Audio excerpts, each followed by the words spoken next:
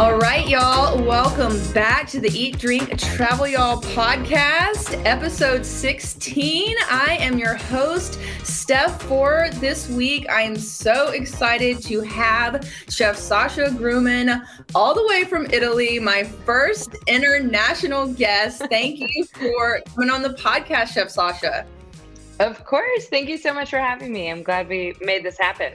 Yes. So you're over in Italy right now. Like I was just saying, I think you just said you were in Florence today. She's doing so many exciting things. Recently cooking in Houston before this. And has cooked all over, has an amazing story. You have seen her on Top Chef 18. She killed it in Last Chance Kitchen. She is launching her own Focaccia business right now. She has so many exciting things going on in the food world. But Sasha, take a few minutes and just walk us through, your culinary journey, when you realized that you wanted to make food your career, and kind of walk us through. You've had, again, an impressive journey from your start to where you are now back in Italy. So just kind of walk us through it. Thanks. I'm kind of doing this like full circle thing where, I started culinary school in Italy and now I'm back in Italy 10 years later. And so, it's a really amazing place to be like doing this recap. So essentially I have been loving the kitchen since I was a child, like since I was 5 years old, watching Emeril on TV and like dying to be a guest at his table, which like I think I asked for every single Christmas, but it didn't happen. That's so cute. And then you got to meet him on like a dream come true. Yeah. I literally got to meet him and I cried. And I was like, you have no idea how meaningful you have been in my life. So I've been cooking large Sicilian families. So food was always at the heart of gatherings. And, I didn't really grow up with any like professional chefs in my immediate like family or even like close friends and family. So I just really enjoyed cooking. And then I did the whole college thing for 4 years and I came back with a degree in sociology and political science. And I was like, what do we do with this? Because I'm not going to law school. Because I was like, no more school. I can't do any more school. And my sister was like, if you can't do more school, then you're going to hate law school. And so I moved home and I just started cooking a lot. I really gravitated towards it. I really wanted to travel more. And my family was like, you should look into culinary school. Like my dad and my sister were like, you're kind of good at this. And I was like, really? And my dad would always say things like restaurant quality. This is restaurant quality. Aww. It was very cute. And so I found a program in New York that actually took me to Italy for 6 months. And so went to culinary school for 6 months, worked in Rome for 3 months, and then came home and applied to one job in San Francisco. They brought me up for an interview and a stage, and I got the job. And so it was like, hey, can you be here next week? And I was like, well, I don't really live in San Francisco, but like, sure, I'll be there on Wednesday. That's amazing. And where were you living at that time, Sasha? I mean, I know you just got back from Italy, but where was your family? My family is in Southern California. Okay. So I was in Southern California, had moved to New York, then moved to Italy, and then I was home for like, I think 4 days. Oh my God, not long at all. Not long at all. And then I went right up to San Francisco, interviewed, did the whole thing, and they offered me the job. So I was in San Francisco like probably a week and a half after I got home from culinary school. That's incredible. So, I mean, I've always been somebody to say yes when the situation just seems ridiculously right, and just feels good. And it felt good in my gut. And I knew that San Francisco was going to be a great place to be. And I spent the next 6-7 years of my career cooking in San Francisco. The first like cooking in a restaurant experience, because you went to culinary school after college and had been over in Italy. So wow. And what a great what a great place to be, you know, getting your culinary education, getting your, you know, Right. first working in restaurants. I mean, San Francisco is definitely one of the best food cities in the country. So that's very impressive. Absolutely. How many restaurants did you work at over that like 6 to 7 year period? I think I was at like 5 restaurants. Okay. The first one I was at was really, really pivotal to my career, and I think about it often. And I spent about a year and a half, maybe a little bit more, at a place called Delfina. And Delfina, Italian restaurant institution in San Francisco. A lot of chefs go through there, and it was just one of those places that taught me about precision, taught me about treating ingredients with respect, with not fussing with them too much, and really working seasonally, which I just like fell head over heels in love with. They basically had to be like, you need to go spread your wings somewhere else. Like, you can't stay with us forever. And I was like, but I love it here. Oh, And I'm grateful that, you know, they were invested in my career and my talent and, you know, really wanted me to go experience other things. So then I just went into a whole world of, I went to Aziza, and that's Moroccan food. I went to Hardwater, which is Southern food. I went to Ache, which is Spanish tapas. You know, there were so many different cuisines that I was curious about that I got to experience because I was in San Francisco. And there were so many amazing chefs to work for. And, you know, you really just have such an amazing array of options up there. yeah. And I was really grateful. Yeah, absolutely. Yeah, what a great education to be able to cook at all those different types of cuisine, types of restaurants. Obviously, we know you're Italian focused, but that's cool that you got the opportunity to learn because that's obviously just so important. Right. We so many things from other cultures when we're cooking and flavors, and I know that's so cool that you got to spend like really your first few years doing that. And so you're there, you're in San Francisco for several years, and then tell us then what happened next.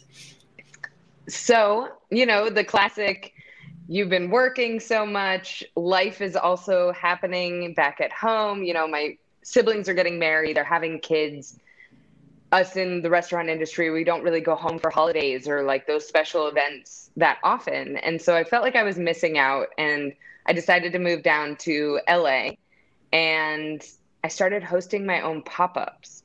So it was a really like cool transition in my career from like being a line cook to, hey, I have some ideas about menus and items and like working with seasonality down in Southern California. And it was received really well, and the pop-ups went really well. And then I got swooped up by a chef, Bruce Kalman, and I gave him my resume. I wanted to be like a weekend pasta cook. I was like, I'll just do a weekend pasta cook, like supplement my income. And he was like, we're going to make you a sous chef. And then we're going to turn you into the chef de cuisine like 2 months later. And I was like, okay, cool.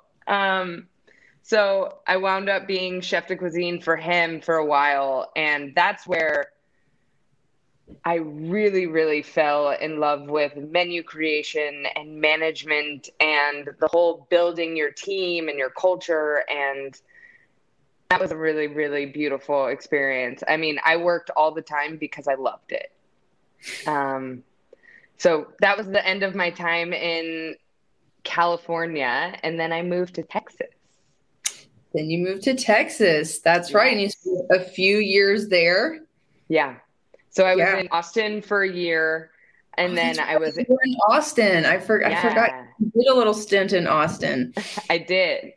I was in Austin for a little under a year, and then I got an opportunity to open up a hotel restaurant and be the executive chef of the property for, and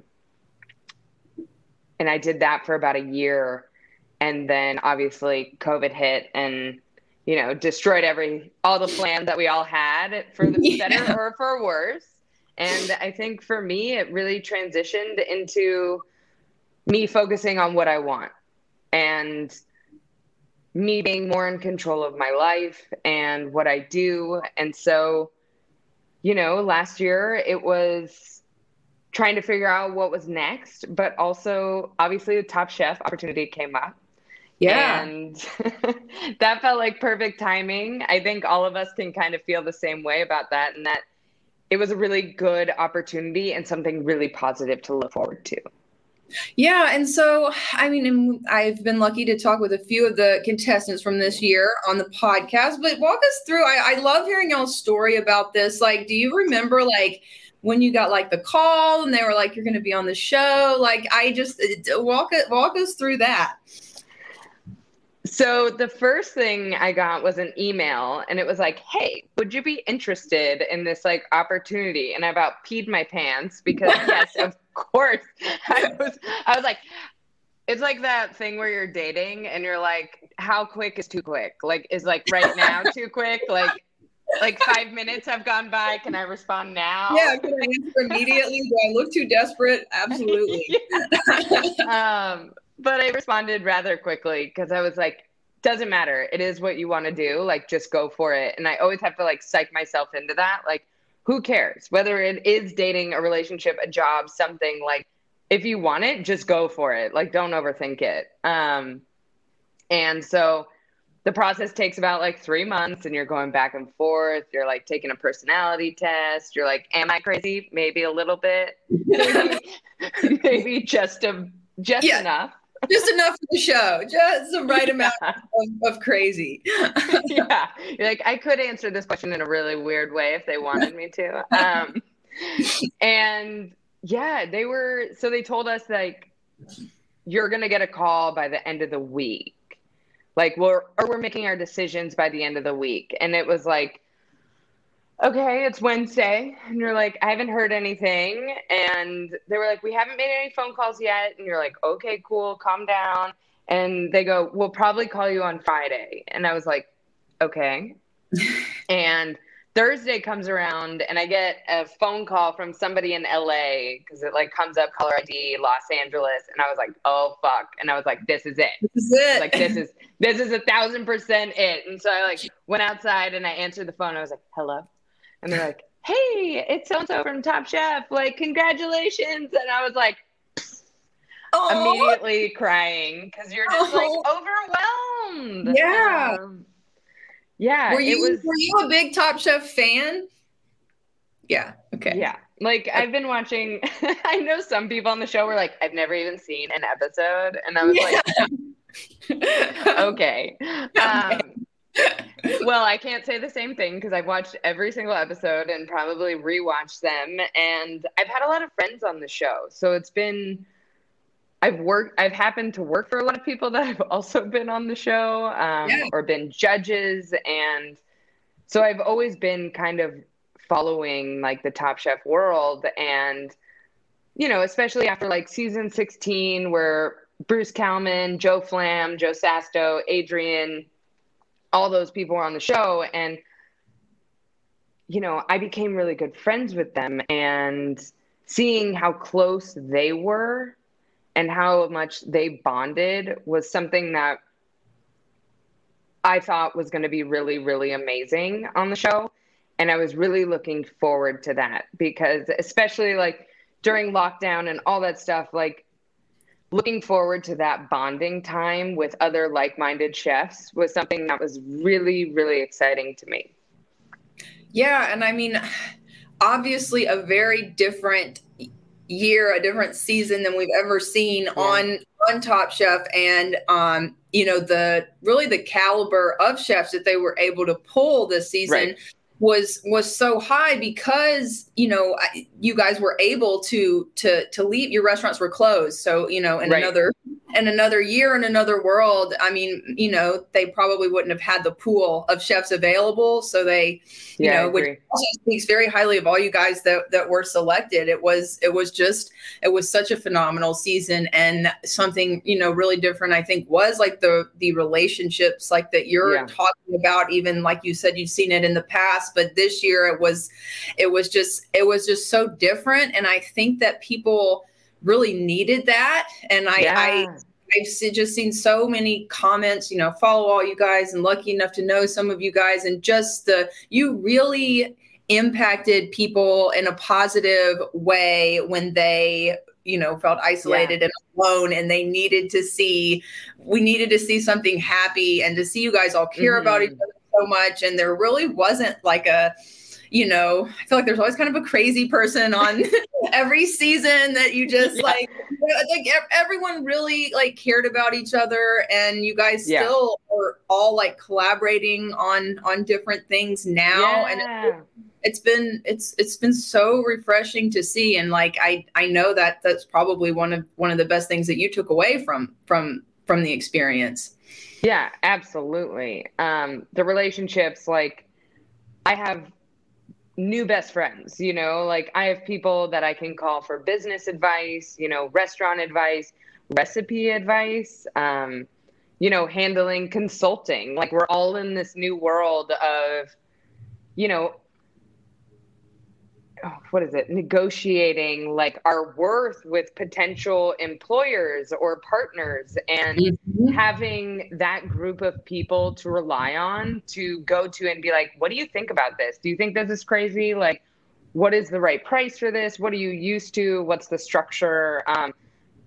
It's not just like fun and games for us. Like we're actually relying on each other for work advice. And so that was something that I guess was unexpected to take out of this, but there's still like the FaceTimes and like the calls in the middle of the day and just being like, hey, how are you? Checking in. And like, it's nice to have that network.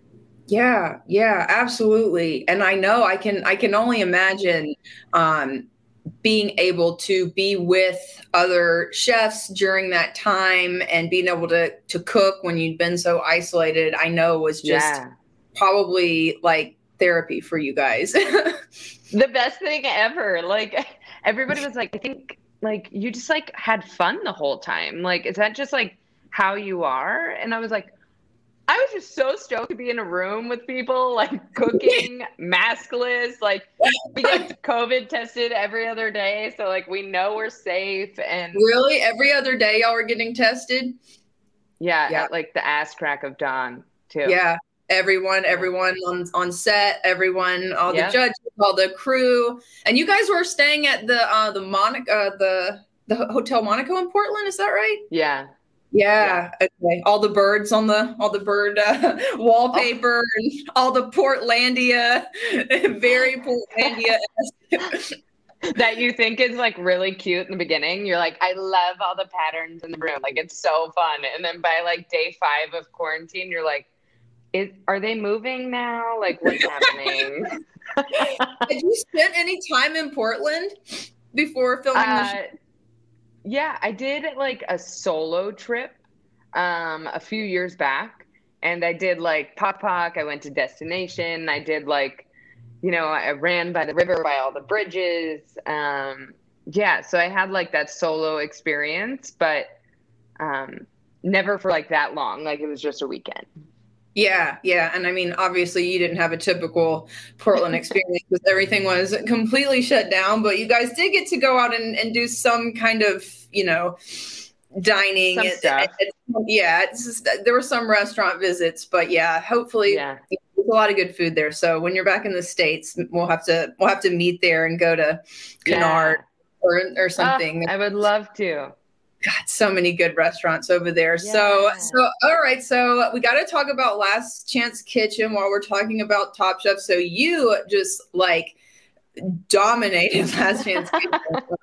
I've lost track of how many wins you had. For those of you that aren't super familiar with Top Chef, there is Last Chance Kitchen is, as they go off the show, they have they battle each other as they go off, and whoever wins gets to come back on the show. And it was a little different this year, but Sasha beat like 5, 6 of the. You were just on an incredible hot streak. That was really where you just like you could just see that you were like, after the first one, you really like were in your element. Like, tell us a little bit about that. Was it more pressure? Was it less pressure? Like, what was it like in that experience?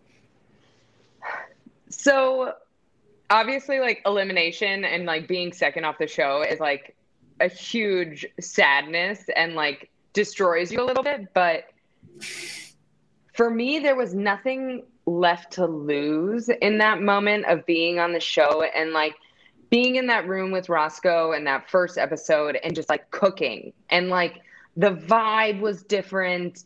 We left all the bullshit. Like Roscoe and I just talked, and like got all of our stuff out. And we were like, we got here because we know how to cook. Like, why did we doubt that? So let's show these people like we know how to throw down. And it was one of those like, let's get it done and let's do it in 30 minutes and let's make some delicious food because we can. And then that first win happens and you're like, ooh, a little like jolt of adrenaline and a little confidence back, a little swagger back. And then like you get the second one and you're like, okay, you're like, those were some good comments. And also I'm just being myself and like having fun and like being quirky and like saying things and like speaking my mind and just not being scared of the process and not putting expectations on myself.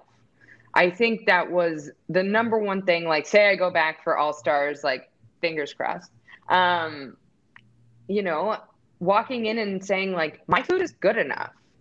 Like, I don't have to have 12 components on a dish to feel like I'm Top Chef material. Like, it can be one thing done really well. Like, they want good food and cooked well. Like, that's the game. And I think people overthink it a lot. And they're like, it has to look like Michelin level food and all this stuff. Like, if it tastes good, like, they can't say anything bad about that, Yeah. Like, what are they going to do? Be like, oh, it doesn't look great. But like, if it tastes amazing, it tastes amazing. So Last Chance Kitchen was a freaking blast. And like seeing everybody down there trying to become best friends with Tom, like I'm still waiting for him to like, be like, yeah, we are best friends. But like, maybe that'll happen at some point. But yeah, Last Chance Kitchen was like definitely where I shined. And I think that was clear. Yeah, no, it was. And you could tell too that like you just, the pressure seemed to not be like getting to you. You just seemed to kind of come into your own element and yeah, like you're saying, win. And it was so much fun to watch. Thanks. And so, okay. So Top Chef, you guys did that. It was September, October of last year that you filmed in Portland. Then you guys all went home. It aired in April. Walk us through between that time. You go home, you're cooking at your restaurant and you're starting your own Focaccia business. Is that when this started? Tell us a little bit about that. Yeah. So before Top Chef, I started doing like a little bit of recipe testing. And I was like, if I make it to Restaurant Wars, like they're always so impressed by like bread production in that time. And I was like, let's start working on Focaccia recipe. And then I just like loved the process. And then we went to Top Chef and I came back and I still wasn't at the restaurant and I was still furloughed. And so, when I feel maybe even overwhelmed or I feel a little lost, I bake. I'm not really a baker, but for some reason, or I do like a lot of dough work and I do a lot of pasta making. And so I started working on the Focaccia recipe again and started producing a lot, finding the flour that I really loved. And I just started giving it away to friends. And they were like, people should be paying you for this. And I go, no way. I was like, people aren't going to pay for this, you silly goose. And they were like, you should try. And so I just started putting it out on Instagram. And I was like, hey, I'm selling stuff, like pick it up if you want, blah, blah. And then it was like, all of a sudden I was like selling out every day. And I was like, okay, this is cool. And this was before like Top Chef came out or was announced. So like that push wasn't behind me yet. Yeah. And then I got the offer to do farmers markets. They were like, let's. And that's where I've seen you at the farmers market every weekend. Yeah. And you're so cute on Instagram with your bread. Oh my gosh. So yeah. So then you go to the farmers markets. And I know I remember seeing posts about you selling out and you guys just being so busy all the time. Yeah. I mean, just slamming. And, who knew there would be such a audience and market for Focaccia in Houston, but sure enough there was. And I'm baking, I'm doing other pastries for fun. I'm basically making things that I want to eat. And, just the feedback is so overwhelming, and the reception by the community. And, my little business got nominated for best startup in Houston, like this year. It's just wild to think about how doing something that I love and that was like therapy to me has turned into something lucrative. Yeah. And you start thinking about, where do I want to take this? And when I get home from this trip in Italy, like the goal is to really hit the ground running and start shipping and like handle that and start production and really focus on it and take it as far as it goes and put my heart and soul into it and see what happens. But nobody's telling me no yet. So it's still a dream and it can still happen. And tell us a little. So I know. So while you're overseas, we can't get the focaccia right now because Sasha is in Italy. Yeah. But when you come back, is full steam ahead. You're back at it. Tell us a little bit about. I know you said you're big Italian family. Where like your recipe for focaccia is it just like family recipe? Did you just get in the kitchen one day and mess with stuff until you came up with what you love? Like, tell us a little bit about like the recipe development for your bread. Yeah. So recipe development for me is, I'll look at something, I'll see something that I like, and I'll like quickly Google a recipe and be like, okay, how do I feel about this? What do I think? And do I have things to make like this baseline? Like I always tell people, make the baseline recipe that's like in a book, on a computer or something, and like figure out what else you want from it. And so I found this recipe and I executed it, and it wasn't really what I wanted. I wanted it to be crispy, but I wanted it to be soft in the middle. I wanted it to be the best of both worlds. Mm-hmm. And so I had to kind of like fuss with the recipe of kind of trying to get it more into like a cakey, airy middle, but also keeping that like crunchy outside. How long do I ferment it? Like, do I ferment it? Is it in the fridge overnight? So there was a lot of like minor twists to the recipes that I did, but honestly, it came on pretty quickly. And I felt like, after about 2 weeks of kind of like messing around with it, I felt pretty confident that I had like found the recipe and I was getting to know that dough. And another thing that just like felt overwhelmingly correct. That's a good feeling. I like that. Yeah. Well, and obviously it was super well received. You're selling out. People are lining up to get it. So you clearly were doing something right. So then, okay, so you've done that, Top Chef, and then walk us into like, you're in Italy now. Tell us how you kind of got back over there, what exactly you're doing. I'm following you on Instagram and seeing all your amazing food photos and villa photos, and I'm just dying. Tell us exactly what you're doing there now. Okay, so you're making me hungry. I know. I'm like, I'm just like overloading the internet, but whatever. That's what Instagram is for. I know. I'm like, this is what it's for. Right? So basically, I have a friend over here right now from Houston, and they have a chef in residency program. So the place is called Villa Lena, and it's in the middle of Tuscany, in the middle of a hill and a mountain. Like, there's no town. It's just the villa. And so it's like, this is it. One street, like classic Italian, what you think. And basically they have an artist in residency program. So they host up to 10 artists for about 2 months. At a time. And, you have everything from ceramicists to florists to painters to, there's always a yogi in residence. And then the chef in residence, me, feeds all of the artists. Wow, that is so cool. Okay, I definitely didn't realize that. That's amazing. So you're with artists from all over the world? Yes, all over the world. So it's cool. like, we were sitting around having a conversation the other night about like where everybody's lived and what everybody's done and like their partners. And it was just so magical to be like surrounded by people from all over the world and with so many different perspectives. And we were having just like really thoughtful, beautiful conversations. And it's been really, really amazing. So I cook for them during the week. And then I also host a pasta class and a farm and cook class. So I make pasta with guests at the hotel. And then I take the guests into the gardens and we forage for things and bring them back and make lunch with them. So. Okay, sign me up. How do I?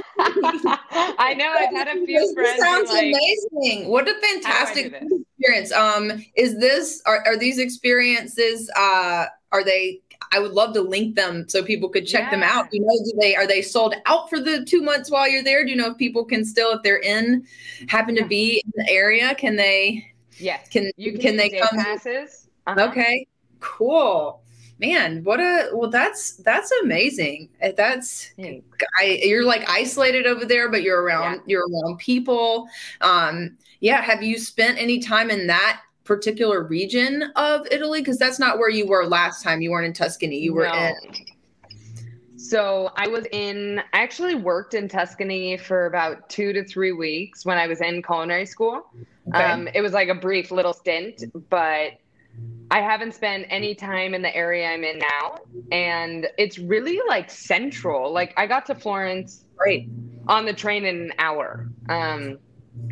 So I'm here now and it feels wild to like look out my window right now and like see the Duomo from my bedroom. It's like, Italy's just like a magical place, and taking the opportunity, it fit perfectly between events. It was like I had an award show. 3 days later, I left. And then 2 days after I get back, 3 days after, I have an event for 1,000 people. So it's like, oh my gosh. So tell us about that. So you're coming back in the beginning of October, the end of September? End of September. Okay. And then are you coming back? Will you be going back to your restaurant, to the restaurant to cook? Will you just be focusing on the Focaccia business and like kind of consult? Like what will you be doing? Tell us what's next after this amazing experience. After this experience, I'm no longer with the restaurant, so I'm totally solo business right now. So after this, I basically am booking up all of my weekends for the rest of the year. And I have a few open spots left, but I'll be doing like cooking events. I'm doing Outstanding in the Field in October. Yeah, I like also another like bucket list moment. Yeah, that, like, congratulations. I mean, that's so impressive. You. That's wonderful. I've been working with them. Like, I've served with them. I've helped chefs with them. I've been doing that since like 2015. So it's like such an honor to be the headlining chef for one of their events. So I'll be doing that. I'll be doing private dinners, cooking classes, but during the week, my main focus is getting this Focaccia business off the ground and really finding like a structure and a flow that I can really let run itself. So that is my main plan. By the end of the year, I want to be shipping and have things really streamlined. And so you will be going back to Texas. That'll remain your base when you get back and continuing the Focaccia business. Well, that's super exciting. Are you going to go to, is it Genoa, I believe is the birthplace of Focaccia in Italy? Right? Yeah, I will. And I'm close to there too. So I'll be able to get there pretty easily. And Genoa is amazing. So yeah, I would love to spend some time there. Yeah, I think it's also, I spent some time in Nice in France, which is very close to Genoa. And my sister and I went over for like 2 days. And I remember Genoa is the birthplace of Focaccia and the birthplace of pesto. Yeah. And we ate so much pesto pasta and so much Focaccia when I was over there. gosh, it was so much fun. And now I'm just so jealous that you're over in Europe, and I can't wait to do a big international trip, hopefully here soon. Yeah. Sometime this year it's gonna happen. Um, Good. but okay, so cool. So you'll be coming back in a couple of months, and then leaning Yeah. really hard into the Focaccia business. Something else that I wanted to touch on your story that we didn't hit on. Yeah. Talked about Top Chef was, I know that you talked about on Top Chef about getting sober and like going through recovery, and how Yeah. that changed obviously your life, your cooking. I feel like that's such an important thing that it has been happening the last really couple years in the hospitality service industry. There's been such a focus on just alcohol, but we have seen just some of the best chefs that we admire, like Gabriel Rucker and Portland, Sean Brock.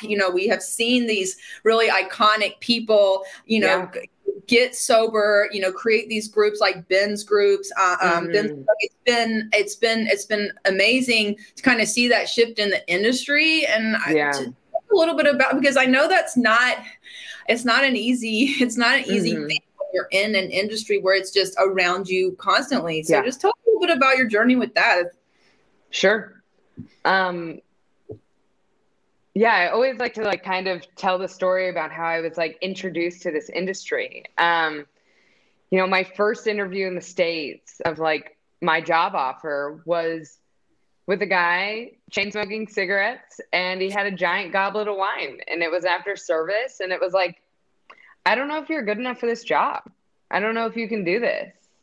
And that was my first impression of the industry. And I love this man so much, and I think he's wonderful, and he's also gotten sober and but having that as your first introduction, that was difficult, because you see this person that you look up to and it's going to be your boss, and they're acting a certain way, and you're like, okay, so then it's it's okay for me to do this. And so you fall into this, for me to be accepted, I must also do these things.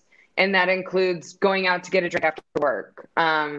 If you decide to go home, people make fun of you. Those are things that always happen. And before you know it, 10 years goes by and you go, oh my God, I can't just go out and get drunk every night with my staff or with my coworkers. And it takes a toll. And I always say alcohol never helped me get anywhere. It never helped me become a better person.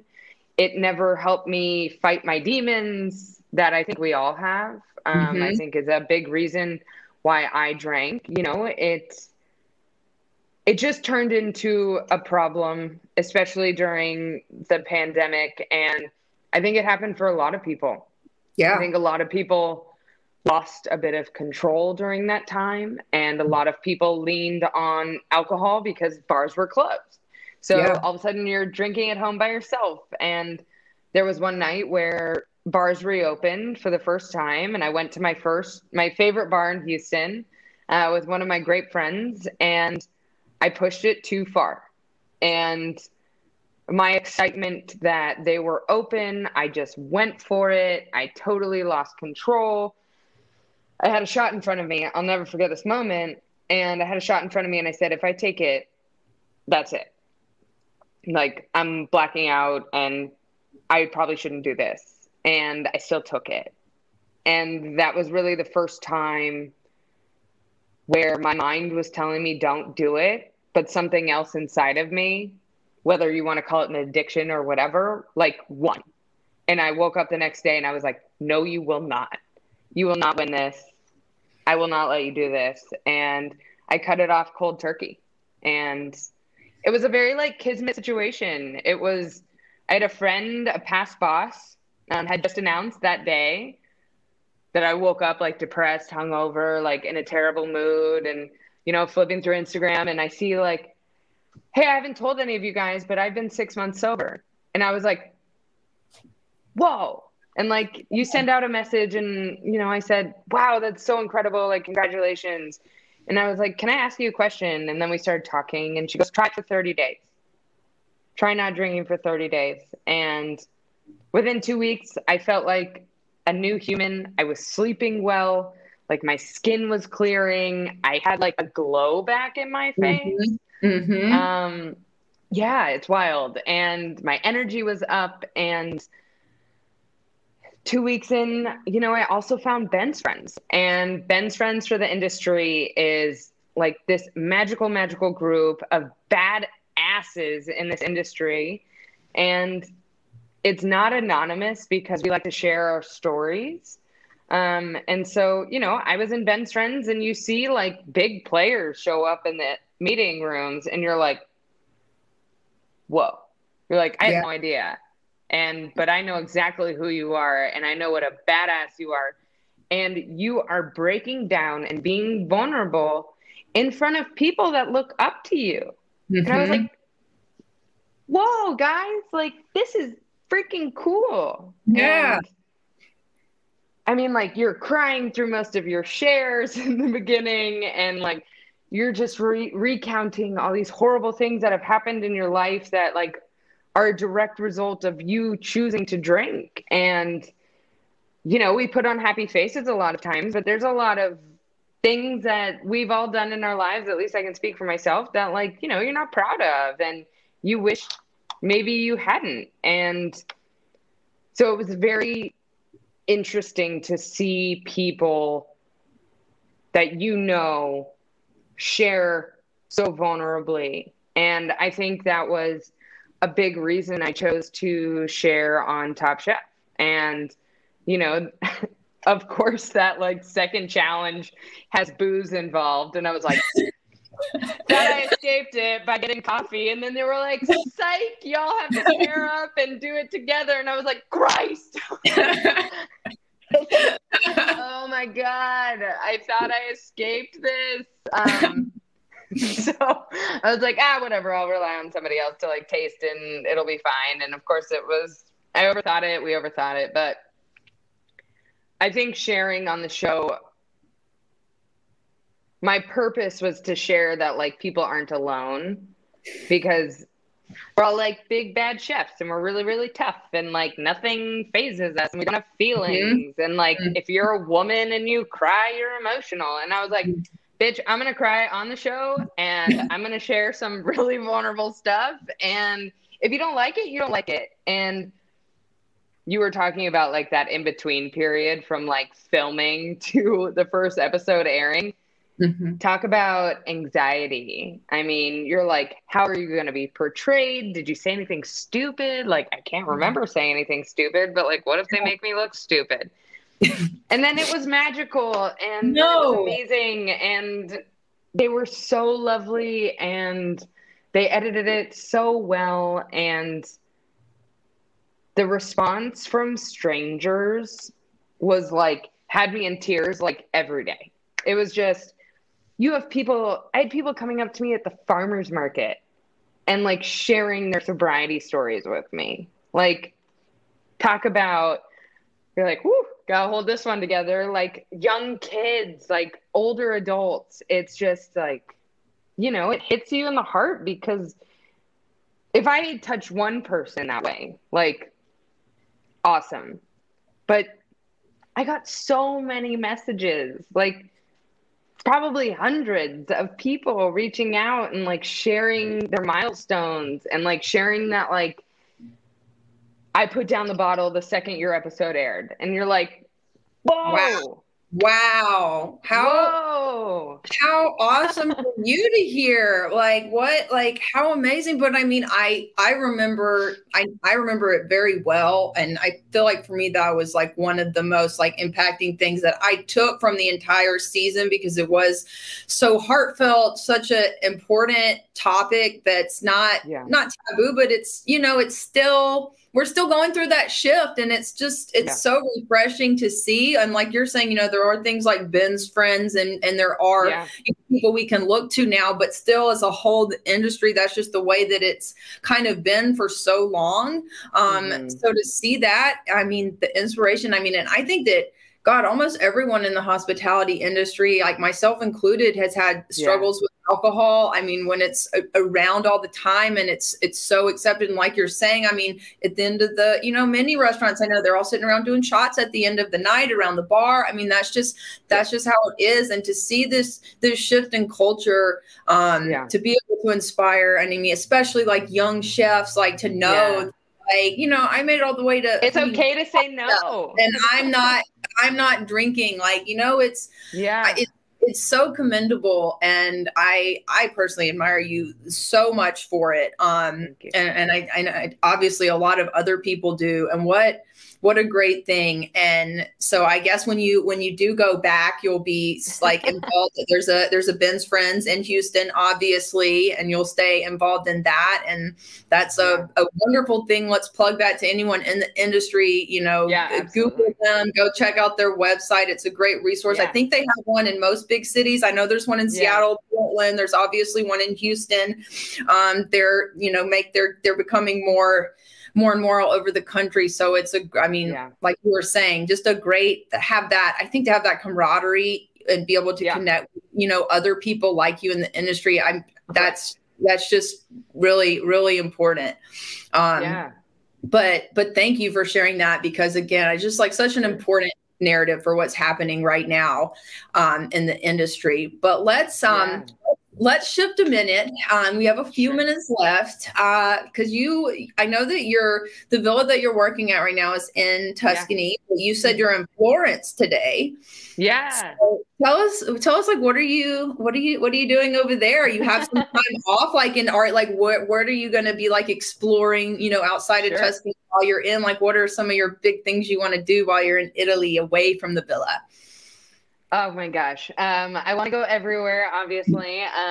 But Florence was definitely on my list. I mean, my main objective is to rent a car while I'm here, to have some more freedom while on my days off. But obviously, like eating all the gelato, all the pasta, all the pizza, seeing the Duomo, like from my window, it's just wild.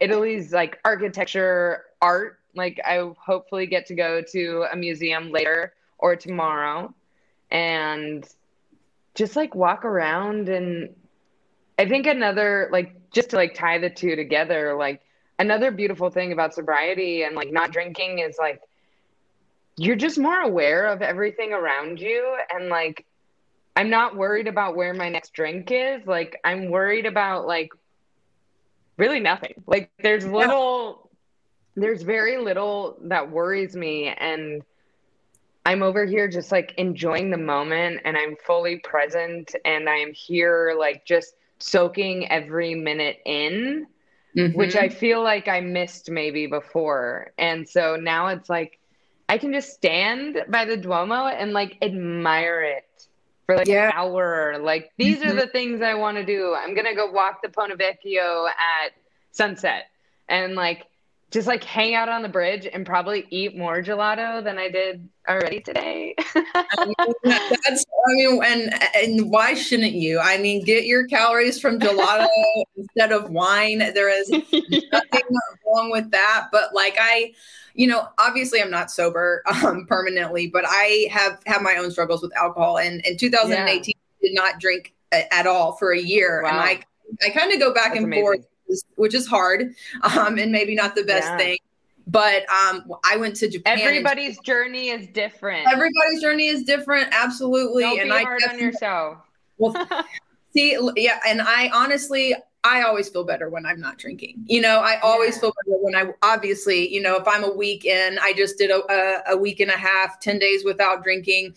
I kind of go back and forth, but I went to Japan in 2018 when I did my longest sobriety stint. Wow. And I was there for 2 weeks and I did not drink at all. And I look back on that time and I I don't remember that I wasn't drinking. I remember having like one of the best experiences of my life, going to Tokyo, Osaka, Kyoto, eating so many things. I remember being on a food tour and they had sake and I was like, oh, I'm going to have some sake. And I was like, I don't really need it. And, again, it's like you look back on that time and you don't even think about it. So I definitely, definitely I hear what you're saying. And I think it's so important to tell these stories about, that, alcohol does not have to be so ingrained Yeah.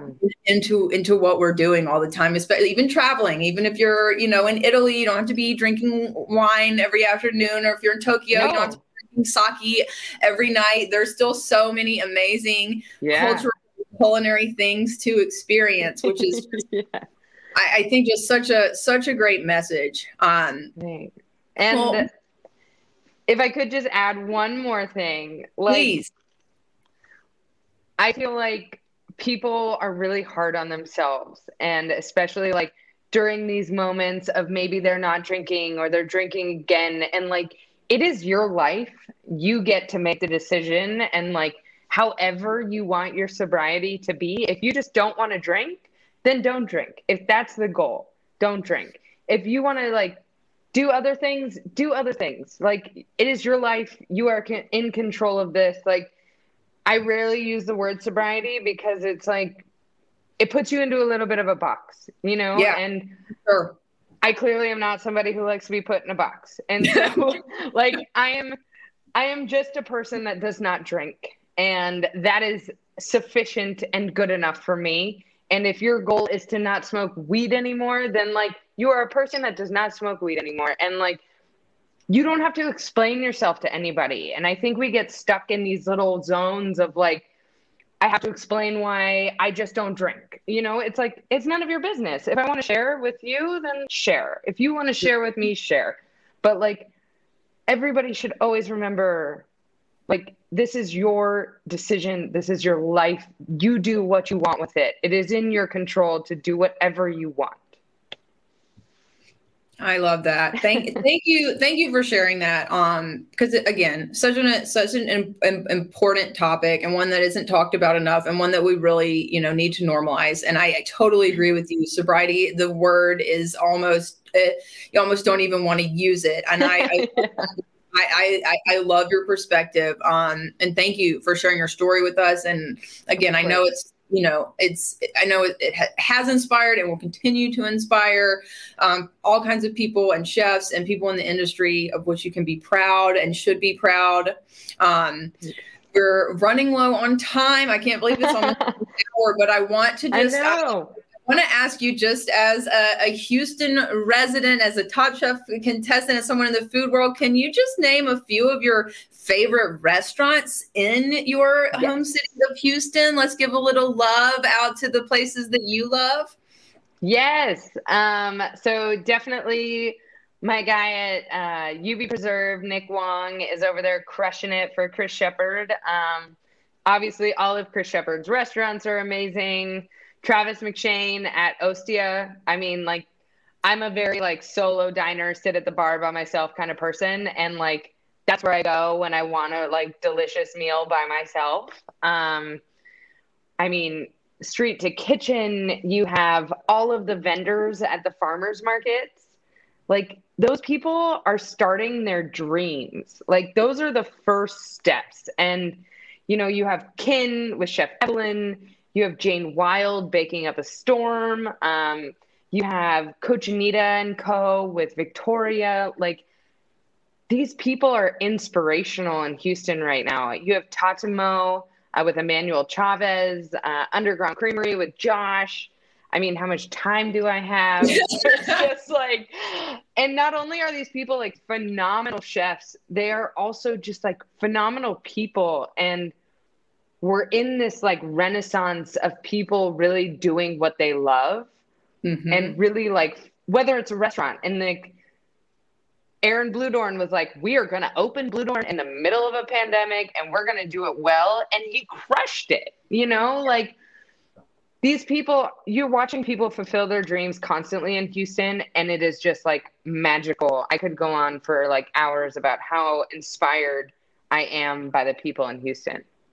And I'm sad I haven't spent a lot of time in Houston, but you're like making me, when you're back, I'm going to come visit, because I want to come obviously get your focaccia. And when you come back at the end of September, are you going to be back at the farmers markets every weekend? Is that going to stay in your routine? I'm not going to be joining farmers markets right away. We'll see how things go. Okay. Because you're going to be busy. Yeah. You're going to be cooking a lot of events. You're going to be trying to put it out on a national level, pushing it out. I'll tell you what, when you're testing the shipping of the bread, you can send some to me. I will give you feedback on how the shipping process went, how the focaccia arrived. I will be that person for you, because all of that's a good little distance from Houston. That's a great little test run. So yes, it is. You're come right. Back if you need a guinea pig. I will. Absolutely. Well, Sasha, thank you so much for taking the time. This was, again, the hour has just flown by. I know and she's over in Italy. I think it's like 6 o'clock over there, and it's like 9 a.m. over here. And so 8-hour difference. We're doing it. We're making it happen. Sasha is in Italy until, she said, like the end of September. Then she'll be back in Houston, and she'll be focusing again on the focaccia business. You can follow her on Instagram at the Fierce Chef, and she is very fierce, very very well named handle for you. You can also from her Instagram page, you can check out the focaccia page. You can check out her website, read more about her, but definitely want to be following her adventures in Italy. I'm being made hungry just constantly having Italian wanderlust. I'm definitely going to get over there soon. But again, Sasha, I can't thank you enough. It was so great to have you on the podcast this week. Thank you for having me. What a joy and a pleasure to talk with you.